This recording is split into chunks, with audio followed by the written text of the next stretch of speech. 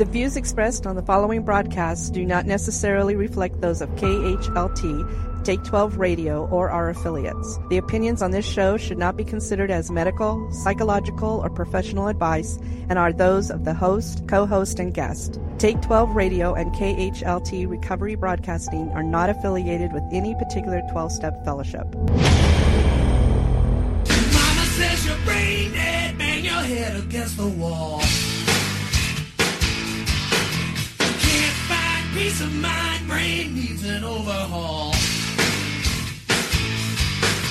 Bonehead, brain dead, we're all the same. You can't think straight when your heart is in pain. Turn around, hit the ground, time to lay your burden down. And now, joined by the Take 12 Recovery Radio family, it's your overly opinionated host, the Monty Man. Turn around, hit the ground, time to lay your burden down. Welcome, one and all, to a long-awaited episode of the Take 12 Recovery Radio Show. We are back. Woohoo! We are back. Denver's here. Howdy. Margie's here. Hello. Marv Yes, I am. is here. And I am your host, the Monty Man, still sucking air, still breathing, still pumping blood after the old heart was stopped. They stop it. You know that, right? They stop your heart. So what I'm talking about, listeners, for those of you who don't know, is on November 8th, I had a very minor heart attack that did not cause any heart damage, but alerted us to the fact that three of my main tubular things going on around my heart were 90% blocked. And I had to have triple bypass heart surgery, and that is a process that if you can avoid ever having that done, you want to avoid it being done. Just let me tell you. And so the show has been on hold this whole time.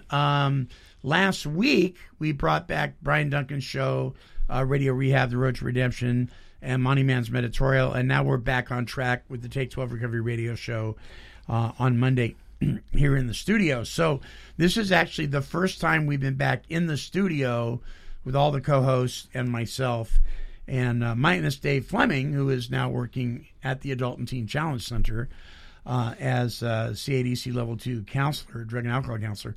But his show is the third Monday of the month, entitled to Overcome Solutions for Life Today, which will be next Monday.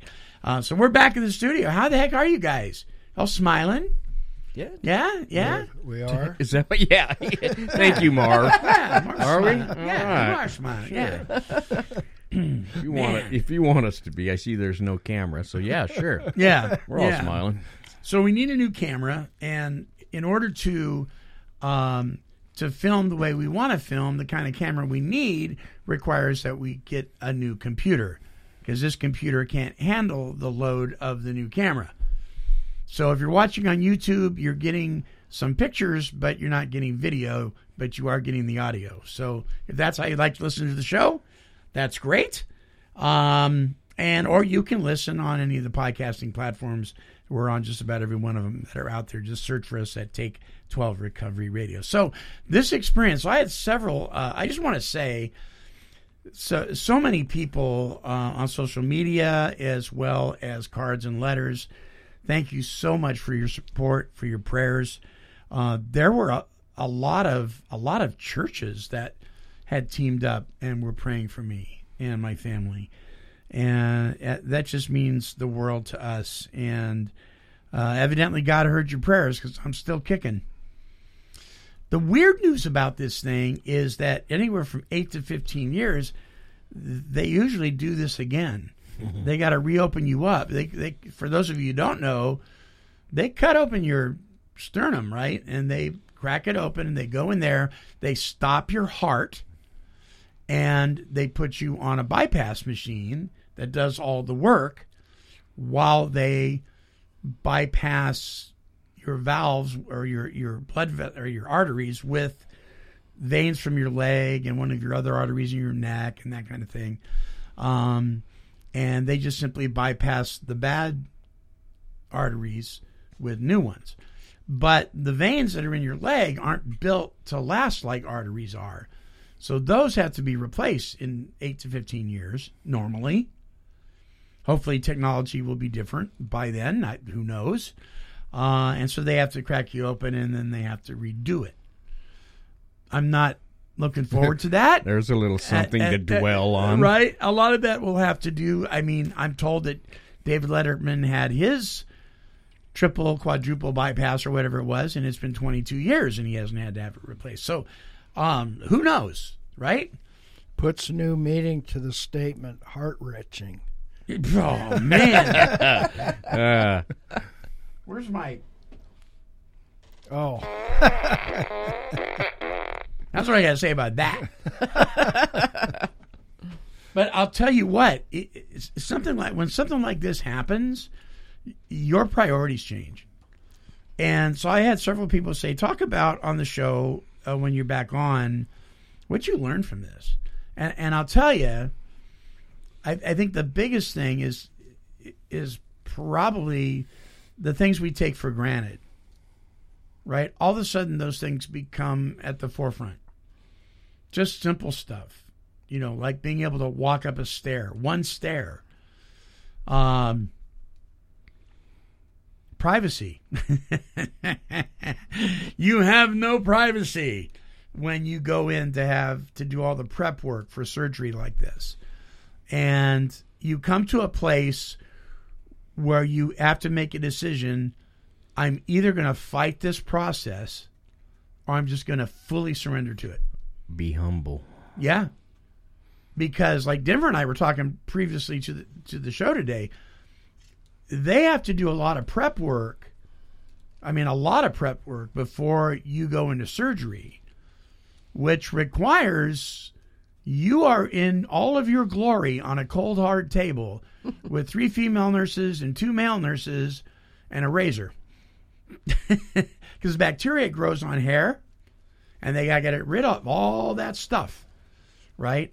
And you come to a point where you just say, you know what, I'm giving up. I just completely surrender this process. And once you actually do that, it's amazing the peace that comes over you. So I got to tell you, I have never been so frightened in all my life, because there's a 10% chance that you're not going to wake up. And that's a big percent as far as I'm concerned. And they go over all the risk factors: kidney failure, lung failure, pneumonia. I mean, all these things that can happen post-surgery.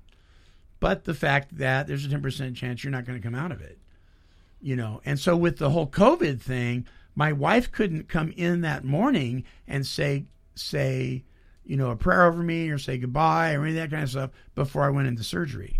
She had to do that the night before. And you realize that it's all in God's hands. And it was the night before the surgery, I had a peace come over me that I cannot express. I just can't. I don't know how to express it. It was just like a total calm. And that 100% came from the Lord. It didn't come from me, because I have never been so frightened in all my life. I basically was begging my wife, take me home. I don't want to do this. I can't do this. You know, but I knew that I had to. So, and she's like, you don't know how bad I want to just pack your bags and take you. But we both knew we couldn't do that. Yeah. So, and then having had MRSA twice, when I had my hips replaced, you always worry about that. Well, that didn't happen, you know. So our days are numbered, folks, you know, and only God knows the day and the hour, right? Mm-hmm. And if it's not your time, it's not your time. Yep. Yeah. So I learned that no matter how frightened I am, that if you're going to have total peace, you just got to surrender. You just got to give up and just say, you know what, God, I'm in your hands, and it's going to be okay. And many of you sent prayers and support and even financial gifts to help us, because this is very expensive surgery. Oh, and then on top of it, 2020, right? On top of it, we come home and we have a rat infestation in our house. Oh, no. Oh. Yeah. Howdy. Yeah. So there's another $1,800 for the pest control guys to come out and redo all the vents and the door to rebuild the door to this crawl space and do all the trapping and do all this other stuff. So they're coming on the 18th to do all that. So we had that problem. We had a juvenile rat in our home who was very brave, by the way, got into our pantry and was able to nibble the edges of all the boxes. Yeah, they don't eat. They nibble. Well, you know what, though? We put down that sticky pad stuff. Yeah. He Ooh. avoided it somehow. We put down a poison box. I think he avoided that. But he got into the taco seasoning and ate the whole thing. He came from the South. And I think he died of heartburn because we found him dead in the pantry.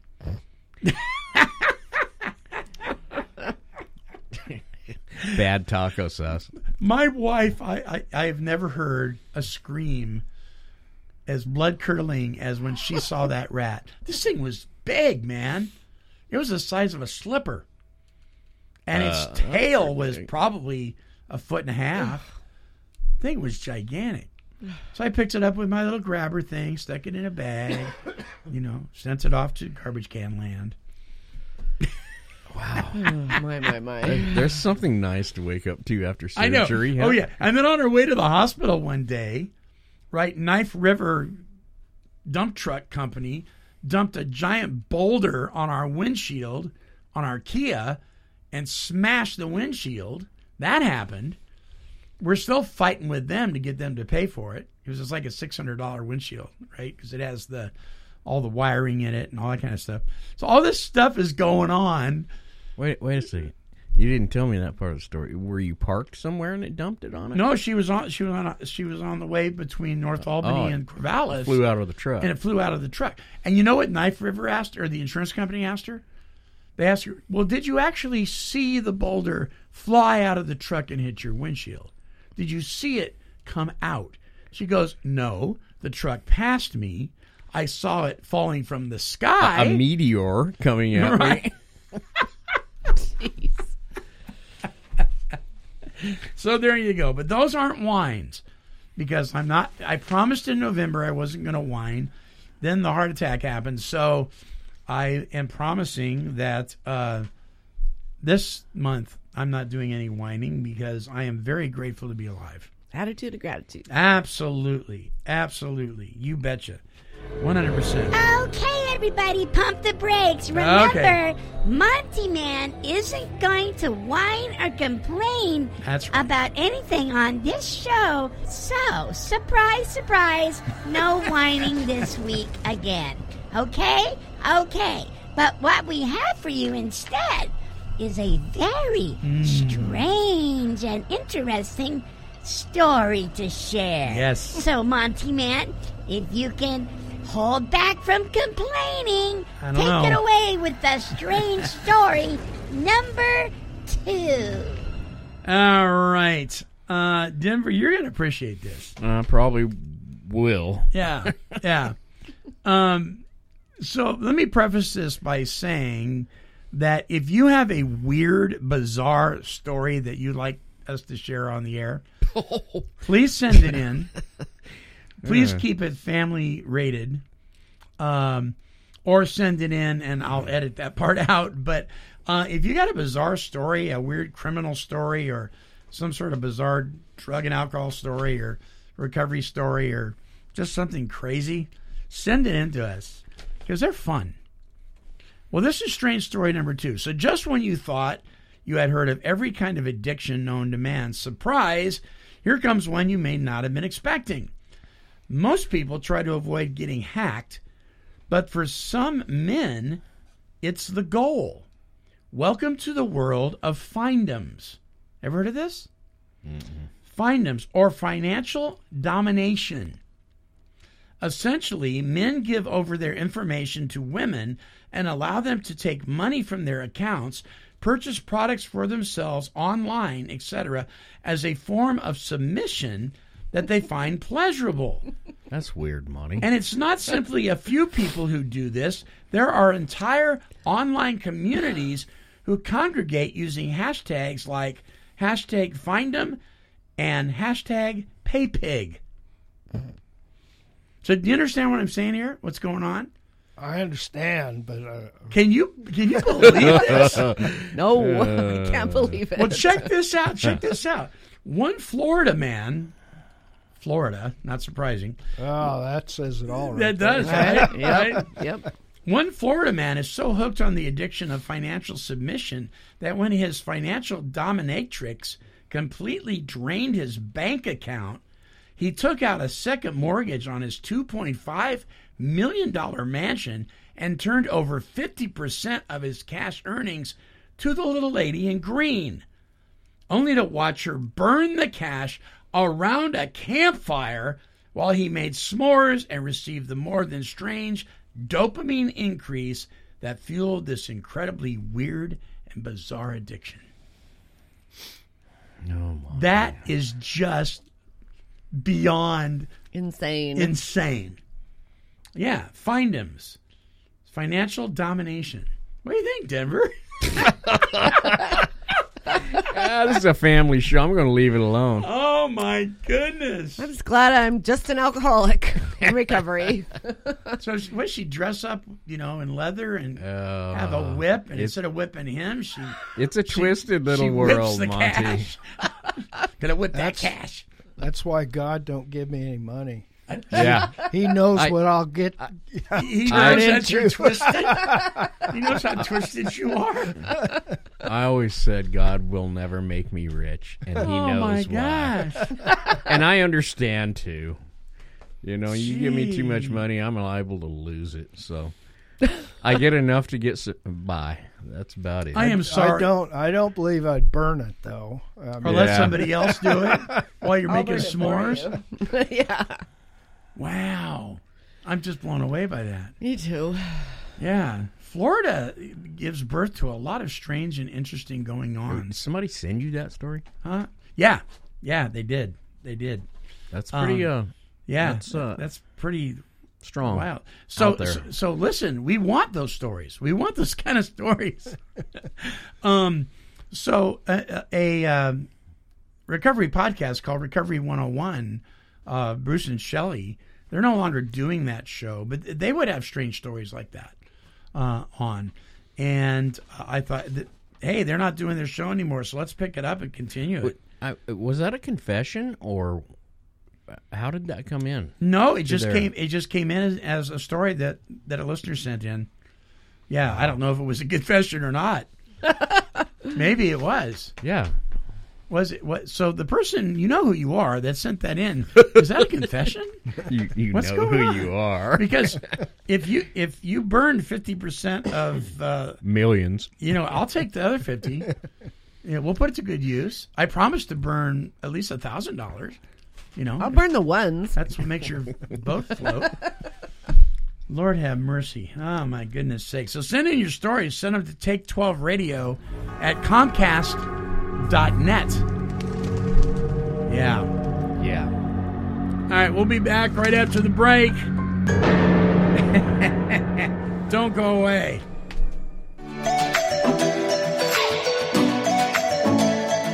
Hey, check it out. You can now access all of our shows from a variety of podcasting platforms, including Apple Podcasts, iHeartRadio, Spotify, Google Podcasts, Stitcher, YouTube, Podomatic, and Player FM. Simply search for Take 12 Recovery Radio, and you'll be tuned into the best in recovery broadcast journalism.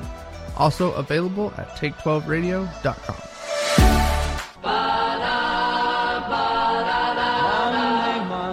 Hey, this is Tommy Holmes, and you're listening to Take12Radio.com. Recovery talk and positive music with the Monty Man. Monday morning, it was all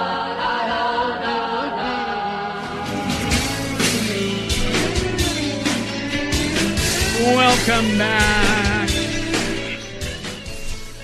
Welcome back to the show after triple bypass and many weird goings on at the Good Samaritan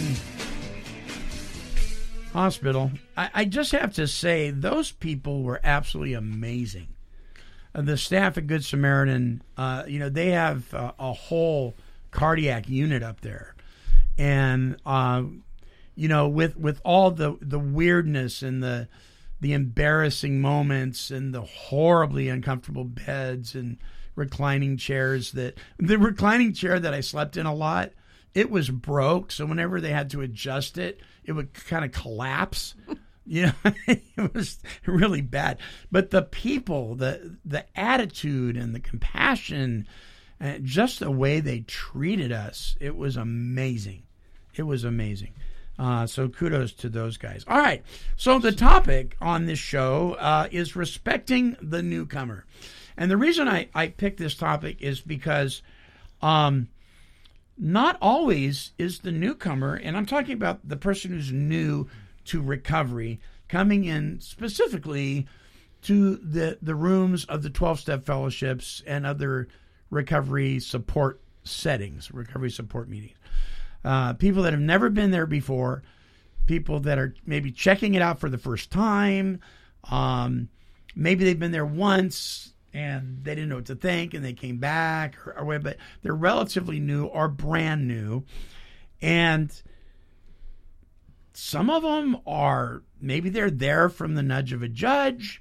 Maybe they're there as an ultimatum from a friend, a family member. Maybe they're there because they've just had enough and they don't know what else to do. Maybe they're scared, embarrassed. They just don't know which way's up, and it's all they can do to walk through that door. And they make it through that door, and whether they sit down at the first chair they see next to the door, or in the middle of the room, or on the other side of the room, no matter where they sit, right? They are still brand new, and it's tough. And it's tough. They may be angry. They may be bitter. They may have a resentment because they feel like they're forced to be there. They may be beating themselves up. They may be extremely humble and ready for some positive change. And everything in between, right?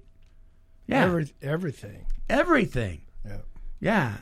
You bet. So before we actually talk about the proper way to treat those folks or not to treat those folks, what about you guys? Margie, when you first walked in the doors, what were you thinking? How were you feeling? Well, when I first walked in the doors of AA, I was it was almost 30 years ago, and it was in Salem. I knew I needed to stop drinking, and I had stopped, but it was probably like my third day sober. I'd never been to AA before, ever. I went to this club in Salem called the SOS Club. Ah, yes. And I didn't know any better. I didn't know there was churches and things that had meetings, and I was kind of surprised, I guess, and scared. It was a pretty gnarly club, a lot of biker guys and rough-looking people, and but I went, and I kept going, and it was scary. Why did you go back? Was there something that attracted you?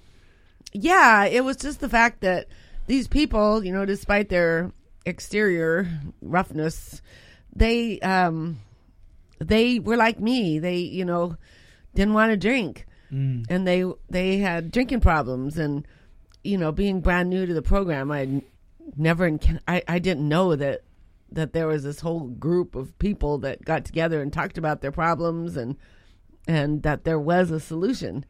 And, ultimately my neighbor, who come to find out, he ended up giving me my first big book, and he told me Margie, there are actually churches you can go to for AA. And so I ended up going to a church. Not that there's anything wrong with this SOS Club at all. It's just, it was a little softer, easier for me to go to the little different churches. Environment. But, I still went back to that SOS Club on Saturday nights for a meeting they had every Saturday night. Yeah. Yeah. Yeah. So before you walked in the doors, though, what kind of impression had you received from TV, literature, whatever? How did you hear about Alcoholics Anonymous? What was your preconceived ideas? Well, it was a long time ago, but, I don't know that I had a lot of preconceived ideas. I should have, because I mean, I went to college, I graduated, I was educated, I was a professional in my career, but I really didn't know. You didn't know what to expect. Nothing about AA at that time, so it was all really new to me. Was there something in you that said, okay, these 2 letters, AA, something about that means there's help? Was there at least that going on? Yeah, Alcoholics Anonymous. I mean, somebody somewhere must have mentioned it to me, or I did a little research or something, but I just knew I needed help because I was to the point where, I had 2 little children. I couldn't stop drinking. I drank from morning until night. I was passed out all the time for my children, and I just knew my life had to change. So I thought, I gotta give this a try. So was there more that attracted you at that first meeting than detracted you? There was because you came back. Yeah, absolutely. Just the fact that, I felt nobody was, everybody was welcoming, despite the fact that I was kind of different than their average member, but not really. I was drunk just like everybody else, but I don't know. I just felt like I had a chance if I kept going to those meetings. You didn't feel condemned or like people were looking down at you or judging you or anything? Not really. I really didn't. Nice. Now in the future, in years to come, because I've been in and out of AA a lot, there were times where I would go back after being out for a while, and I felt judged, kind of, But for somebody that was brand new, you didn't. No, I didn't. Right. I didn't. Right. Denver, what about you? What was your experience? Which one? The very first time. I mean, the very first time you walked through any kind of support system that was going to address your alcoholism. All right. There's a couple experiences that have always just stuck with me, and they always will. Early in 90s probably, I went to a meeting down in Cresswell, and I come to find out later they were the AA Nazis. Oh. I walked into that meeting, and they took an inventory. The boy with his boots up on the desk and his worn-out easy chair took an inventory on me and told me just what I wasn't. So explain that. I mean, you walked in, and was he checking you up one side and down the other? As I walked in the door. Really? I said, "Hi, I'm here for a meeting." And he said things I'm not going to even repeat today. Oh, wow. That really bothered me. Uh-huh. And I never went back to that meeting again. And I said, screw AA. So that was your first impression? That was my first. Of the fellowship? Yes. Yeah. And I when you ask, where did I learn about it? I don't know either exactly where I picked up the AA label. Mm-hmm. But I knew that I heard that it helped people. Mm-hmm. And I was down to... I need to try something different because what I'm doing ain't working. Yeah. So, and then I went back out for quite some time. Never touched that idea again. And I ended up in Sweet Home at Survivors up there, and I walked. Was that the hut, or was no? That church? was down at the Methodist church. At the Methodist church, okay. Yeah. Upstairs in the loft. No, it was down. Oh, it was downstairs. Okay. Yeah, and so. I ended up there, and I walked in, sat down at the tables, and I didn't realize that they separated men from women. So I walked in, and there's a couple members there, and I know everybody knows Mick from right. There. He was my first sponsor. Yeah, I love the guy. Yeah. So he's across the table, and I thought, well, I'll sit over here because I don't really know you, and and we can look at each other. Mm-hmm. I come to find out that was on the women's side of the table. I didn't know they separated people up there. Oh, so they actually, but in the same meeting. Yes, the women sat on one side and the men sat on the other. Yes. Really? Yeah, I didn't know that. And, did you know that, Marv? No, I didn't. And Mick knew that, and he's looking at me smiling. And I guess here over time, as all the women are sitting on my side, and I'm thinking, man, I'm lucky. Nah, wrong idea here. Anyways, I fell in love with that meeting. That's where I actually got pretty involved. So what was it about that meeting, though, that brought you back to that one? Hillbillies. Oh, They were, you know what? It's like you said, we're drunks, or what? We're there for the same purpose. Yeah. You know, and these people were simple enough. They weren't uppity like the guy with his boots up there on the desk telling me what I ain't going to be or who I am. These people were pretty simple. Now, there's gruff ones there, mind you, that I didn't, they kind of scared me. They scared me because I'm new. But there was other ones that were pretty common, and I could listen to them. Right. I learned a long time ago at meetings, I don't always want to talk. I want to listen. Sure. So. Sure. Yeah, it kept me coming back for quite a few years up there. Now, Marv, your first meeting was actually, unbeknownst to you, God was working on something in your life, but you thought you were there for somebody else, right? Well, I was. Yeah. Yeah, and I was, while Margie and Denver were talking, I was thinking about it. God was in the whole thing. Yeah. No doubt in my mind. Yeah. But part of my deal is, most people don't know this, but I had a profound spiritual experience 3 or 4 years before I ever went to AA. Oh. And in that time period, I did a lot of studying, went to church. My whole life had turned upside down because of that spiritual experience. And so I say this quite a bit. When I went for my alcoholic wife to the meeting, right, I had preconceived ideas of what spirituality meant. Mm-hmm. First and foremost, it meant Christ to me. Right.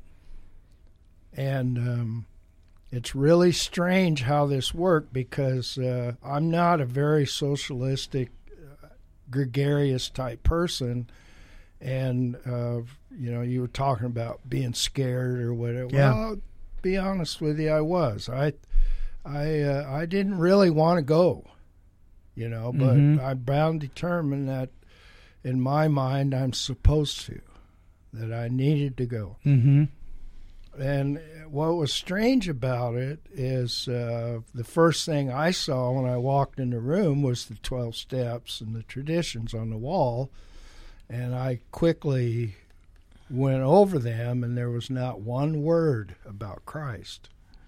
And so immediately I started to disregard the whole thing. I thought, no, there's something wrong here, Mm-hmm. And that's just my own narrow-mindedness. Right. But the interesting thing is I wasn't in the meeting 20 minutes or a half hour when the profound thought occurred to me, I need to change my way of thinking. And I didn't know what that meant. Yeah. There was just this profound intuitiveness that struck me, and as you know, I went later and talked to a pastor of a church, and right. he said, Marv, don't question it, it works. And then I had I'm trying to shorten this up, but I had another experience on the drive home that confirmed to me that AA was okay. There was nothing wrong. Yeah. And so I was at peace with it. Mm-hmm. The other part of it, though, is I never did for a long time felt comfortable because of my own personal thing about people. It took me a while to get over that. Yeah. And I still have that, a little bit of that, but so. Because there's an element of social interaction within meetings. Yeah. Just because, unless it's just you and one other person, right? And even that's social, but you know what I mean. And that's not always comfortable for you, right? A lot of people and that kind of thing. Yeah. It's interesting because you bring up a point that seldom do I hear anybody bring this up, but I had a similar experience in the sense of I was a Christian and I didn't see anything about Christ in the meetings, right? But I read it in the Big Book on page 11 where Bill's talking about his experience with Christ, you know, and the idea of Christ. And so I saw that and I thought, I'm going to read the rest of this book.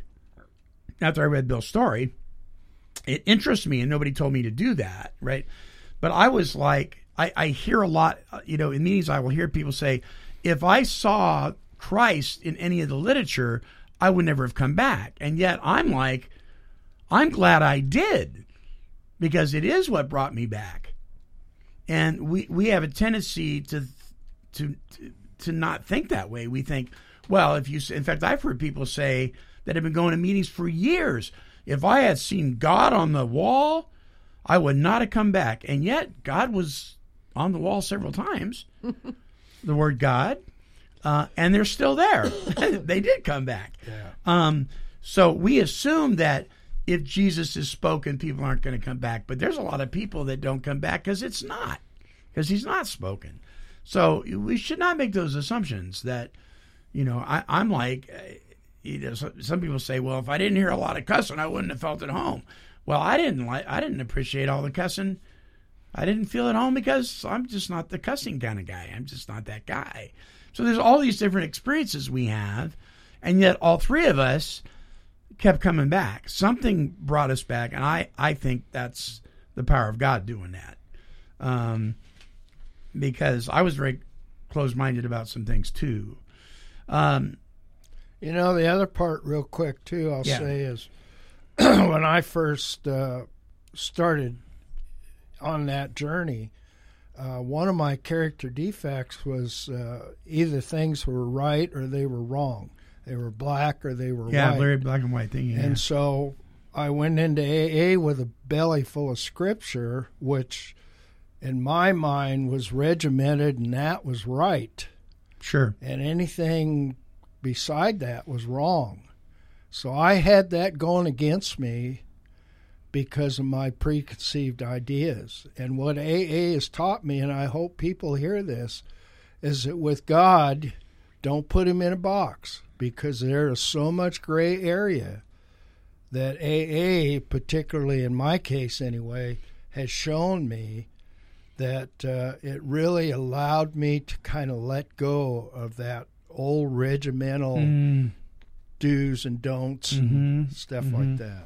I saw a post on Facebook this morning. It said the problem isn't so much letting God in as it is letting God out. Yeah. And I thought, boy, that's good, right? Letting him out of that box that we put him in. And when we do that, we actually bring him down to our level, right? And we put those boundaries on him, and he's so much bigger than our boundaries in our levels. So let's talk about respecting the newcomer. Many of us have experienced... Oh, goodness. Ooh, Denver's getting a call. Who is it, Denver? I have no idea. It's his bookie. Forgot to silence. It says Monty. I don't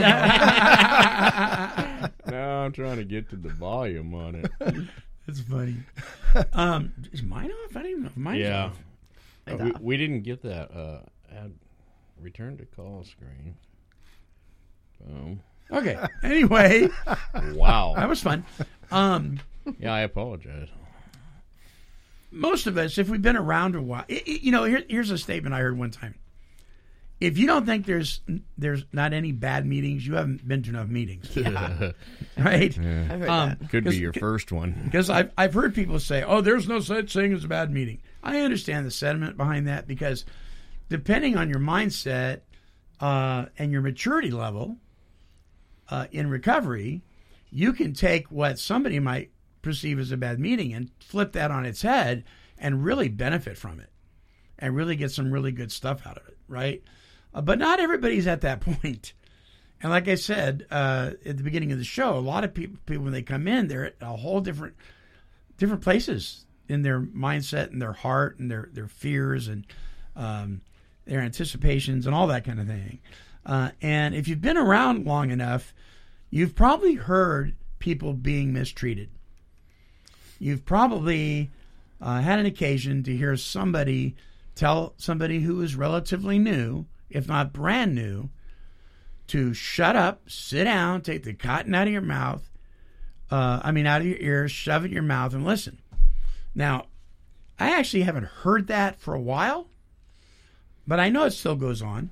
I'm not so sure why, because I don't see that in the Big Book anywhere. I don't see it in the NA Basic Text. I don't see it in any of the literature from Celebrate Recovery or any of the other mainstream groups, Cocaine Anonymous, any of those guys, to where we shame somebody who's brand new. But I know it happens. Why does it happen? Why do people feel like they got to control the guy who's brand new and put him in his place? Your thoughts? Marv? I need to think about it a minute. Okay, we'll come back to you, Margie. Well, it seems like it would be just in my humble opinion, personality, character defect on the part of the person doing the shaming, because maybe they have low self-esteem. Maybe they their program isn't strong. Maybe they feel the need to feel better than others. Some of those character defects, and I don't know. It's sad when that happens, but I specifically remember when I had about right around 5 years sobriety. I would go to meetings, and somebody would come in and say, "Oh, I relapsed," and I remember thinking, "How could you do that? How could you drink again? I would never do that. I'll never do that." And I always say God has a sense of humor, because I made it 5 years, and then since then I've basically been in and out for all kinds of different periods of time, relapsing. So I don't know. I just feel like people that treat others with that way possibly have character defects of their own. Possibly their program is not strong. That's all I can think of, really. Yeah. So why do you think you got treated at your first meeting by the guy with the boots on the desk, Denver? I mean, looking back at it now, not from the viewpoint when you've experienced it, but now. Right, and I have a hard time shaking that out of me with him. Mm-hmm. Maybe it is his character defect that shone brightly that day to me. I don't know. Possibly he found sobriety through somebody that talked that way to him. And maybe he did care for me, and he was just going to tough love me. Right. But I didn't need that at that time. I didn't. It's my first time ever in a meeting. I'm scared shit. Excuse me. Sure. But, it just, that one hit me totally wrong. Yeah. But, looking back, like I said, he may have found sobriety that way. That wasn't how I was going to find it. Mm-hmm. So. Yeah. Yeah, so there's... So my experience was, as somebody who had lived on the streets, they chewed me up and spit me out. I didn't need somebody else to chew me up and spit me out. Right. My first experience, my very first meeting I ever attended was in Stockton, California. And some of you have heard the story before, but I walked in. It was a very narrow, long room. It had those 8-foot tables end to end, and you could barely walk behind somebody because that's how narrow the room was. And at one end, there was a fan in a broken window with blackberry bushes coming through the window, intertwined with the fan. The smoke in there was like pea soup. This is back when you could smoke in the meetings. And you'd walk in, you'd open up this glass door, and smoke would come billowing out, right? It was right next door to, I think it was an Alano club. And this old codger looks at me and he goes, "Kid, are you an alcoholic?" No, he goes, "Kid, are you a drug addict?" It was an AA meeting. And I said, I don't know what I am. "Well, whatever you are, you're in the right place." And he patted my hand, right? And he pulled the chair out and I sat down. And I instantly felt like I was going to be okay. The second meeting I ever attended, I had a T-shirt on with a fish on the pocket, a Christian fish on the pocket. Nobody knew that. It was just a fish. It was just my Christian T-shirt that I had. And the chairperson got up, met me at the door, and told me that Jesus freaks weren't welcome there. And so I left. And I went back to the smoke-filled room in the other part of Stockton, California. And I went back there. And I always felt like God allowed me to see both sides of the fence. Right? You're going to have these guys and you're going to have these guys. So you get to pick which one you want to go to. Right? Just like what's your favorite grocery store? What church you want to attend? Where do you want to eat? Right? There's enough meetings, there's enough fellowships around where you can find your home. And you don't have to put up with the mistreatment. It was years later that somebody actually threw a rock through the back of my windshield at my home group that I had been a member of for years and told me to get out of there because I was, we don't want you, you Jesus freak. I never found out who that was.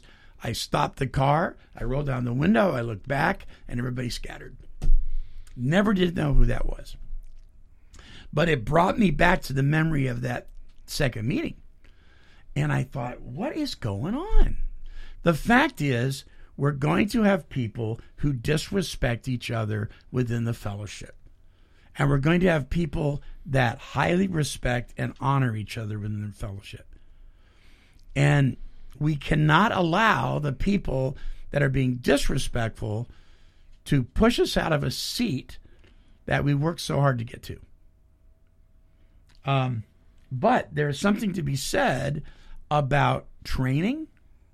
There's something to be said about sponsorship. We know that over 60% of the people in 12-step support meetings today do not utilize sponsors.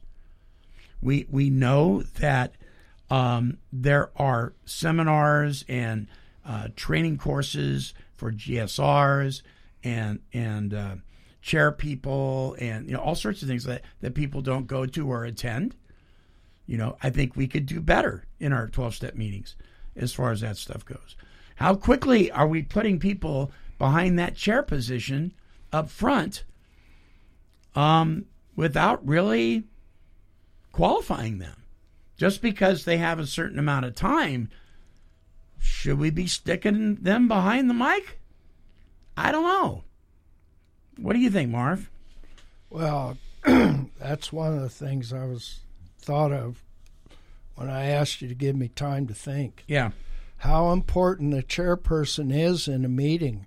My sponsor years ago used to say to me, he said, "You know what? The chairperson sets the tone of the meeting." You bet. And if a lot of these people get up there and chair and they're putting on a show. And so then coming back to the original topic of the newcomer, how does that make a newcomer feel? Mm-hmm. Because I don't know about anybody else, but I can pick up on the fact that somebody's sincere or not sincere. I'm not stupid. I'm alcoholic. That's the way with most people. Right. They know. Yeah. And then the other thing you mentioned, too, was sponsors. And I have seen this, I'll bet you guys have, too, through the years, that after you're around a while, you get to know who's sponsoring who, and if nothing else, just by association. Yeah. And also, I've noticed in that happening, how much the sponsee turns into being like the sponsor. Sure. So if the sponsor is a Nazi, thump the big book, regimental, this is by golly the way it's going to be, Right. his sponsee's going to be, It's gonna that, be way, that way. and that's the way they're going to treat a newcomer. Yeah. So True enough. Very, very true. It's amazing to me when you look at the family tree of the sponsee and their sponsor and their sponsor and their sponsor. I can't tell you how many times I've heard people misquote the big book or take something out of context or say something is in the literature that isn't even in there. Because and not at their fault, because their sponsor told them that, and their sponsor told them that. Well, my sponsor wouldn't lie to me, right? And so they're getting these things, from a family history, a sponsor family history of stuff that's inaccurate. And so then what we end up having is somebody that is teaching something that is other than what is actually in the book. And then somebody catches that and sees that. It's very frustrating because you can do a lot of damage. I mean, it's like repairing a broken vehicle. If I want to repair the 57 Chevy, I don't take the manual from the Volkswagen. But we're doing that a lot of the time. One of the pieces of literature that slid under the door just barely is called a little yellow pamphlet called Living Sober, right? If you read Living Sober and you read the big book, you would swear it's two different fellowships. And so if I'm teaching that, or the 12 and 12, if you're teaching that the 12 and 12 is the guide for working the steps and not the big book, you're going to misguide people, because that is not the directions for working the steps. Those are commentaries. Those are, it's a wonderful helps for it. In fact, we have a show that we did after walking through the big book called Walking Through the 12 and 12 that you can download for fun and for free here at Take12Radio.com by clicking on Recovery Workshops. And it's very helpful, but it's not the formula for working the steps. That's in the big book. But a lot of people are teaching something other than that because they were taught that. So there's a lot of misinformation going on. But I think respecting somebody that's new, showing them grace, showing them mercy, giving them, room to breathe, to make mistakes, to say the wrong thing without being criticized publicly. Meeting them right where they're at. Where they're at will cover a multitude of sins of all the other stuff. Because you're going to keep or lose that person in that first hour to an hour and a half. And if you have a smoke break, you may lose them at the break. And people say, well, then they weren't ready. No. That's a cop-out. That is a cop-out.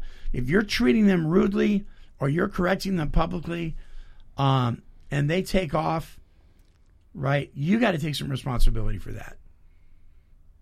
Because they're not mature enough to let that roll off their shoulders yet. Mm-mm. They're just not. And how often I've seen people that are brand, and I've been guilty of this, people that are brand new come in and nobody talks to them. And the chairperson will say, is there anybody here for their first meeting ever? And the person said, hi, I'm Fred. Everybody goes, hi, Fred, and that's it. Nothing else. And at the smoke break or afterwards, everybody goes their separate ways, and not one person says hi to Fred. That can be disrespectful. But how refreshing it is when you see somebody go up to Fred, right? And not just pour them a cup of coffee, but sit next to them or hand them one of the IP pamphlets. Or do you have a big book? I've been in meetings where they say, hey, we got a big book for you. And they'll send it around the meeting, everybody will sign it, and they'll hand it to the guy. That's amazing stuff.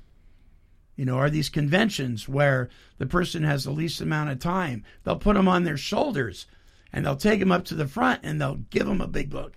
That stuff like that gives me goosebumps. I've seen Marv buy several big books for brand new newcomers at meetings. Yeah, that's good stuff. What are they? Are they still like $10 or are they more now? Oh, yeah, $9.50, $10. Yeah, $9.50, $10. One of the few pieces of literature that doesn't go up in price. Right? Priceless. But to put something in a newcomer's hand, right? Not just a phone number. If that's all you got, that's fine. The other thing that I think is shows a lot of respect for the newcomer is when you put your phone number down and you actually answer it. You know what I mean? That's a two-way street, though, too. Expound on that. You know how many times I've given up my phone number? I never got a call. Never got a call. Oh, I know. Me too. Me too. Me too. But there are people that put their phone number down and they don't want to give you the time of day. Yeah. And that's disrespectful. But I know. And I put my name. I put down Monty Man, Monty M, Monty Meyer, Monty. I mean, I've done it a million different ways, right? I'll never forget. I had a lady. It was in a 12-step, a different 12-step fellowship. She chastised me for using my last name in the fellowship, and I was pretty new to that fellowship, and I thought, oh, wow, I blew that. Well, then I found out later that it's actually in the literature in Alcoholics Anonymous, not in this other fellowship, but in Alcoholics Anonymous, there's conference-approved literature that says there is no place for personal anonymity within the fellowship, that we actually are to use our last names within the fellowship. But I didn't know that, right? So I was like, and so what I did, Marv, is like what you're saying. I heard that, and so then everybody that I heard use their last name, I chastised them. Oh, we're not supposed to do that because that's what I was taught, right? Yeah. It's wild. So, what can we do better? Let me go around the room. What can we do better when it comes to the newcomer, respecting them? Denver? Sit next to him. Sit next to him. Direct him to the men's side, apparently. I don't know. Be kind, all right? Just be kind. Yeah, be kind. And give them a little space because they are scared. Yeah. Sure. Don't be pushy. Offer. Speak when they ask, and go from there. Margie? What can we do better? Well, okay, when a meeting that I go to frequently has a tradition where when there's a brand new newcomer enter the room, they focus on the first step, and then the whole focus of the meeting is directed toward this brand new person. And I have some concerns about that. That could be uncomfortable. Because right? I feel like someone especially brand new to the program, number one, they're probably embarrassed. I mean, they may be embarrassed, I should say. They may be shameful. They may feel like hell. They don't want anybody to know they're there. All kinds of things that could be going through their head. And I don't know that putting all that attention on them, their first time in AA, is the right thing to do. But yet, there's the good part of it, and kind of telling them that we've been there. So I guess just like Denver said, give them some space, give them a little kindness. Just like Marv said, meet them where they're at and just do the best you can. Yeah. Marv, what can we do better? Well, one of the things I've noticed through the years is I'll say it this way, the attack on the newcomer. And it's kind of like what Margie's saying about the first step meetings. In a way, you're just kind of you're in on top of them, and they're just spotlight. Deer in the headlight type thing.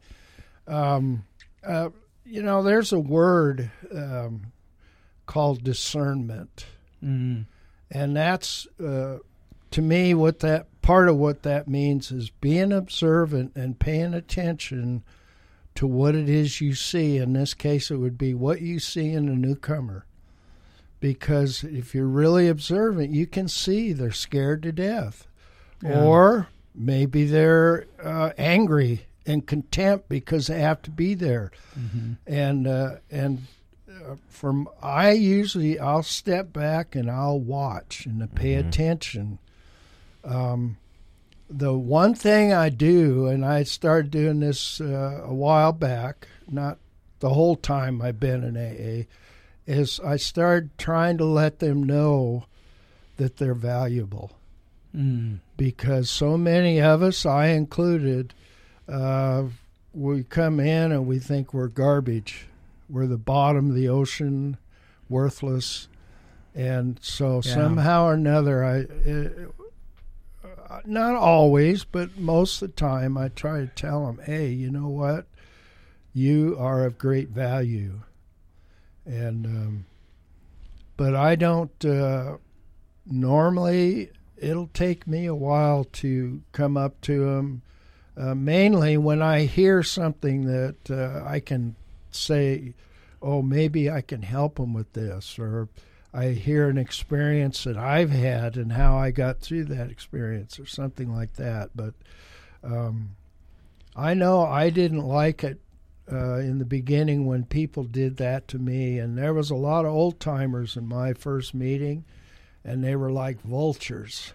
You know, patience my ass, let's eat somebody, you know. and when the meeting was over, boom, here they come, you know, like ugly on an ape. That's hilarious. Anyway, just some discernment and respect. Yeah. And letting them know, hey, you're valuable. We're glad you're here. Yeah, amen. And so I think one of the things we could do better is if a newcomer doesn't know the lingo, because not all newcomers are shy. Some newcomers are very vocal, right? They like to talk. It might be a defense mechanism, you know, or it just might be that's the way they are. And if they say something wrong that isn't part of the lingo, don't publicly shame them. Don't correct them. Come on. If they say Jesus, let them be. If they say Mohammed, let them be. If they say, I'm an atheist, I don't know if I buy this God stuff, let them be. Yep. Thank God they're there, you know. But don't, I mean, come on now. Just let them be who they are. You know, one of the things that going back to that old codger that asked me, are you a drug addict? And when I said, I don't know what I am, well, you're in the right place. That told me it didn't matter where I was in the right place. And he didn't care. You know what I mean? And man, because 9 times out of 10, what I am spewing out of my mouth when I'm hurting probably isn't how I really feel deep down inside anyway. But if I know that I'm okay to be just who I am at that moment, no matter what I believe, don't believe, love, hate, whatever in between, but I'm okay in that chair, I'm going to come back. Yeah.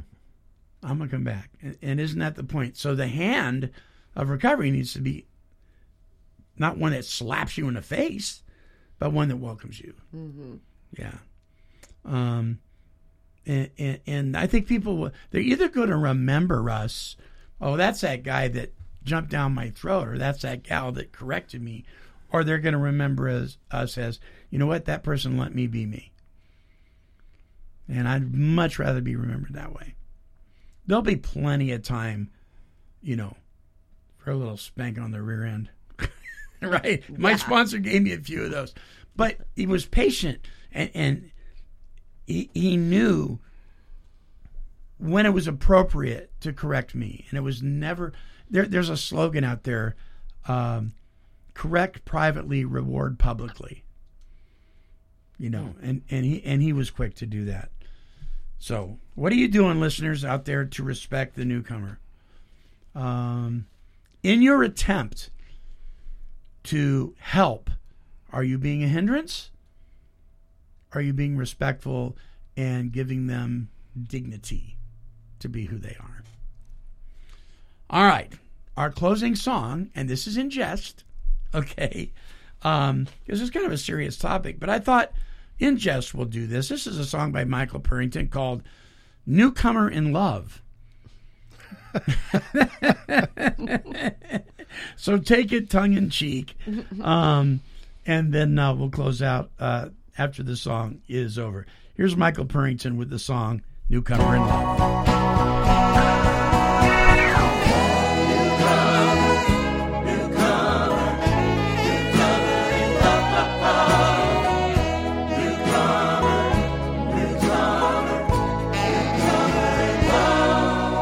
I saw you serving coffee at a meeting one night. You spiritually awakened me. I fell in love at first sight.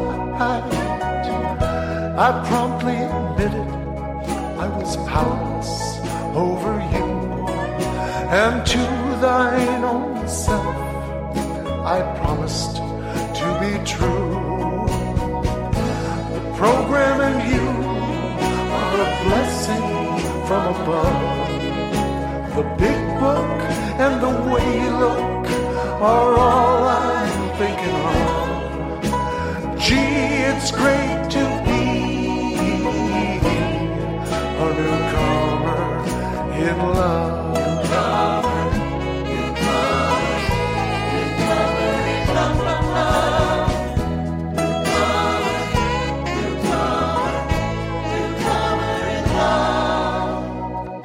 I turn my will and my life over to you. You're restoring me to sanity, just like step 2. I intuitively know you belong here by my side.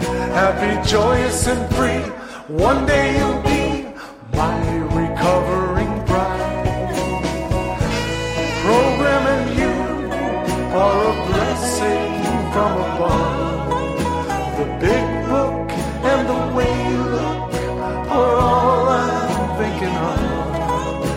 Gee, it's great to be a newcomer in love.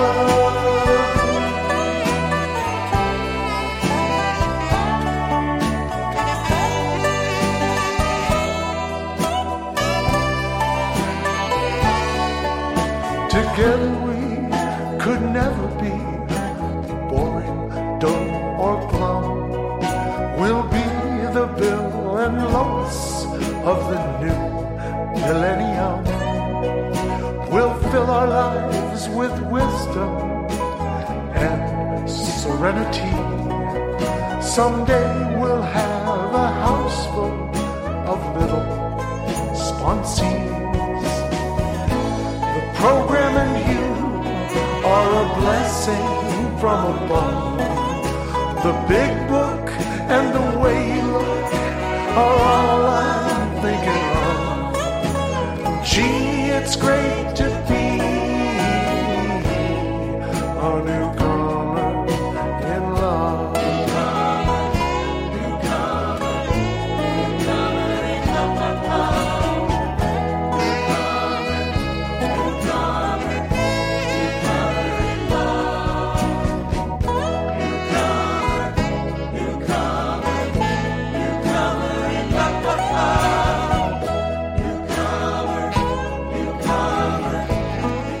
Mr. Michael Purrington and the Messengers with their song Newcomer in Love. Hey, listen, if you want more of Michael's music, in fact, if you want more recovery music in general, visit our webpage at take12radio.com. Scroll down and click on the recovery music banner, and there you will see a number of different recovery music broadcasts that you can download for fun and for free.